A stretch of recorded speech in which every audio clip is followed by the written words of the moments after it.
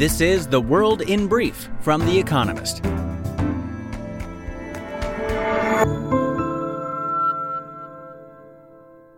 Our top stories. Russia is seeking to take full control of the city of Severodonetsk by bringing in troops from other battle zones, said the governor of the Luhansk region in eastern Ukraine. Meanwhile, Lithuania said it would ban the transit of goods embargoed by the EU to Russia's Baltic exclave of Kaliningrad from Saturday. Britain's Prime Minister, Boris Johnson, warned against, quote, Ukraine fatigue in the event of a long war. Global stock markets suffered their biggest weekly fall in more than 2 years. The FTSE All-World Index fell by 5.6% after a series of interest rate increases by central banks threatened economic slowdown. America's Federal Reserve said its commitment to fight inflation is, quote, unconditional. Millions have been left homeless by floods that ravaged northeast India and Bangladesh. Railways and roads have been submerged and dozens killed by flooding, landslides, and lightning strikes. Both countries have called in their armies to help. More heavy rainfall is expected over the next 2 days. Bitcoin fell below the $19,000 threshold for the first time since December 2020, amid monetary tightening by central banks. The decline in value of the largest cryptocurrency, which serves as a reference point for other digital assets, erased years of gains for its owners and sparked worries that it could force liquidations of leveraged bets, prompting further sell-offs. Scientific advisors to America's Center for Disease Control and Prevention unanimously recommended offering COVID-19 vaccines to children between 6 months and 5 years old.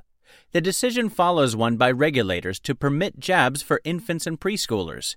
The age group could start receiving them as early as Monday. Police in Brazil identified the remains of one of the 2 bodies found in the Amazon as those of Dom Phillips, a British journalist. The second body is believed to be that of Bruno Pereira, an indigenous expert. The pair had disappeared in the remote Javari Valley almost 2 weeks ago. The police have arrested 3 suspects. The Supreme Court of Iowa ruled that the state's constitution does not guarantee a, quote, fundamental right to abortion. In a 5-2 ruling, the court upheld a law requiring a woman to wait 24 hours after an initial appointment for an abortion. A lower court had blocked that law. The new ruling comes ahead of a forthcoming decision by the nation's Supreme Court on Roe v. Wade, which could allow states to restrict access to abortion. And word of the week, Chivo, the name of El Salvador's digital wallet, meaning cool, part of a scheme thrown into chaos by the falling price of cryptocurrencies. And now, here's a deeper look at the day ahead. Macron's majority on the line. For the 4th time this year, on Sunday, the French go to the polls for a national vote. After a 2-round presidential election in April, they will elect a new parliament in a runoff vote. Emmanuel Macron, the re-elected president, is fighting to hold on to his centrist alliance's majority in the 577-seat National Assembly. Polls suggest he could lose it. Mr. Macron's greatest challenge comes from Jean-Luc Mélenchon's NUPES, a left-wing grouping that has absorbed the Communists, Greens, and Socialists. NUPES is likely to do well enough to become the main parliamentary opposition. The center-right Republicans look set to lose seats. Marine Le Pen's hard-right National Rally, which won only 8 seats in 2017, may do better this time. But for Mr. Macron, things look tricky. Without a majority in the Assembly, he will struggle to push through the contentious reforms he has promised for his second term.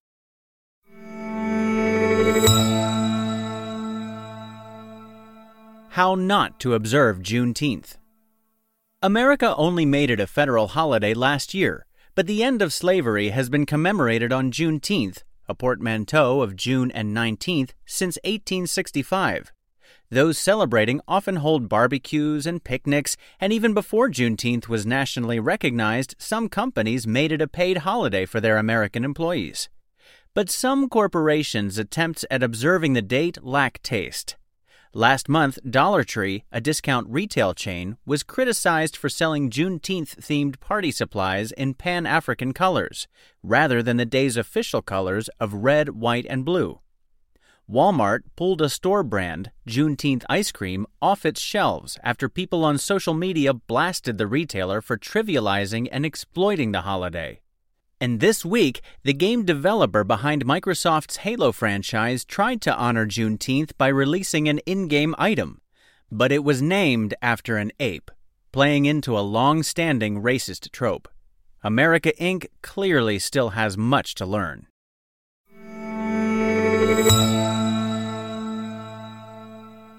Colombia's momentous election. On Sunday, Colombians will elect a new president, and for once, he will not come from the center-right establishment. In the runoff are Gustavo Petro, a leftist ex-guerrilla, and Rodolfo Hernandez, a populist. Mr. Hernandez, a former construction mogul, has spent little of his campaign on formalities, eschewing televised debates in favor of ranting on TikTok. His manifesto focuses on rooting out graft, yet he himself will stand trial for corruption in July. Mr. Petro has been a congressman for decades and is a former mayor of Bogota, the capital.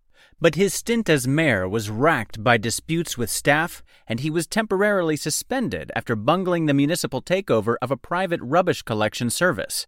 He wants to make university education free, increase tax revenue by 5.5% of GDP in 4 years, and grant every unemployed person a state job. Polls suggest Sunday's election will be close. Whoever wins, Colombia seems headed for radical change.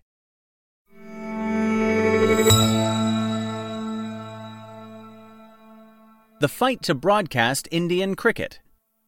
Perhaps 500 million Indians tune into the Indian Premier League, the country's cricket extravaganza, every year. Eager to capture their attention, at an auction this week, media heavyweights paid $6.2 billion to broadcast the games over the next 5 years. The splurge makes the league one of the most lucrative sports series per game. Only America's National Football League scores higher. The bidders believe it is money well spent. The sports format, with play stopping every few minutes, is an ad man's dream. More than 4/5 of the ad revenue comes through traditional television. No wonder, then, that Disney, which owns the current package, agreed to part with $3 billion for the rights. But it ceded online streaming rights, which went for $2.6 billion to a joint venture of Paramount, an American media firm, and Reliance, an Indian conglomerate with plans for digital domination of the country. With Indian subscribers paying Disney an average of just 76 cents a month, the mouse may have avoided a sticky wicket.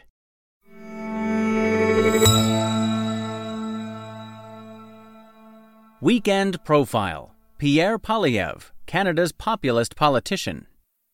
At the start of this year, Canada was the scene of unaccustomed excitement. Truckers opposed to a vaccine mandate parked their rigs in the center of Ottawa, the country's capital, and blocked one of the main bridges to America. Among their loudest supporters was Pierre Poilievre, a conservative MP. Police eventually broke up the, quote, freedom convoy, but its message is still being spread by Mr. Poilievre, now the country's most talked-about politician and the front-runner to become the leader of the opposition Conservative Party. Like populists everywhere, Mr. Poilievre fulminates against elites. In his case, the sort of people who hobnob in Davos, the central bank governor whom he holds partly responsible for inflation, gatekeepers who make housing unaffordable, and, of course, Prime Minister Justin Trudeau, the son of another prime minister. Mr. Poilievre has Donald Trump's knack of talking about himself while still making audiences feel he's talking about them. But Canada is not America, and Mr. Poilievre is not Mr. Trump. In Canada, most voters are not as angry as the protesting truckers, and national elections are won or lost in the multi-ethnic suburbs of Toronto. So Mr. Poilievre chooses his targets carefully. He can safely lambast the CBC, Canada's public broadcaster, but immigrants are off limits. Thus, Mr. Poilievre's core beliefs seem closer to the small state ideology of Ronald Reagan than to Mr. Trump's incontinent chauvinism.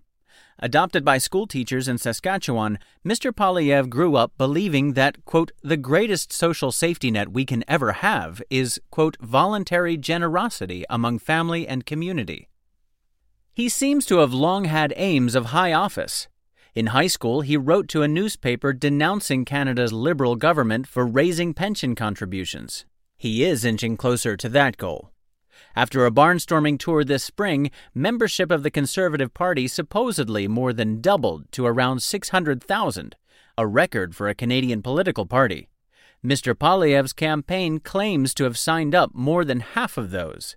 His rivals in the party dispute that.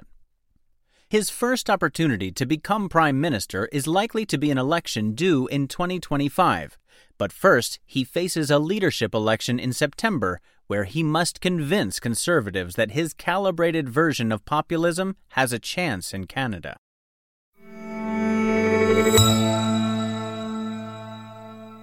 The winners of this week's quiz. Thank you to everyone who took part in this week's quiz. The winners, chosen at random from each continent, were Asia, Chris Williams, Phnom Penh, Cambodia. North America, Jane Gose, Kihei, United States. Central and South America, Ginez Sanchez, Panama City, Panama. Europe, Alistair Brockie, Stirling, Scotland. Africa, Hasit Raja, Nairobi, Kenya. Oceania, Inga Nusselder, Cust, New Zealand. They all gave the correct answers of Ronald Reagan, Indira Gandhi, John Lennon, Louis Armstrong, and Charles de Gaulle. The theme is they have all had airports named after them: Washington, New Delhi, Liverpool, New Orleans, and Paris. And visit the Espresso app for our new weekend crossword, designed for experienced cruciverbalists and newcomers alike.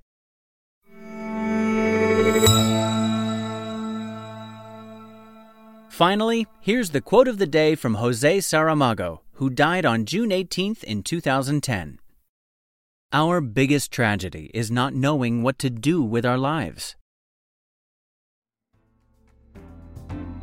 That's The World in Brief from The Economist, available 3 times every day of the week. You can also hear interviews and analysis from our journalists, including our current affairs podcast, The Intelligence, on your podcast app. And subscribers to The Economist have access to each week's full edition in audio. Just download The Economist app to start listening.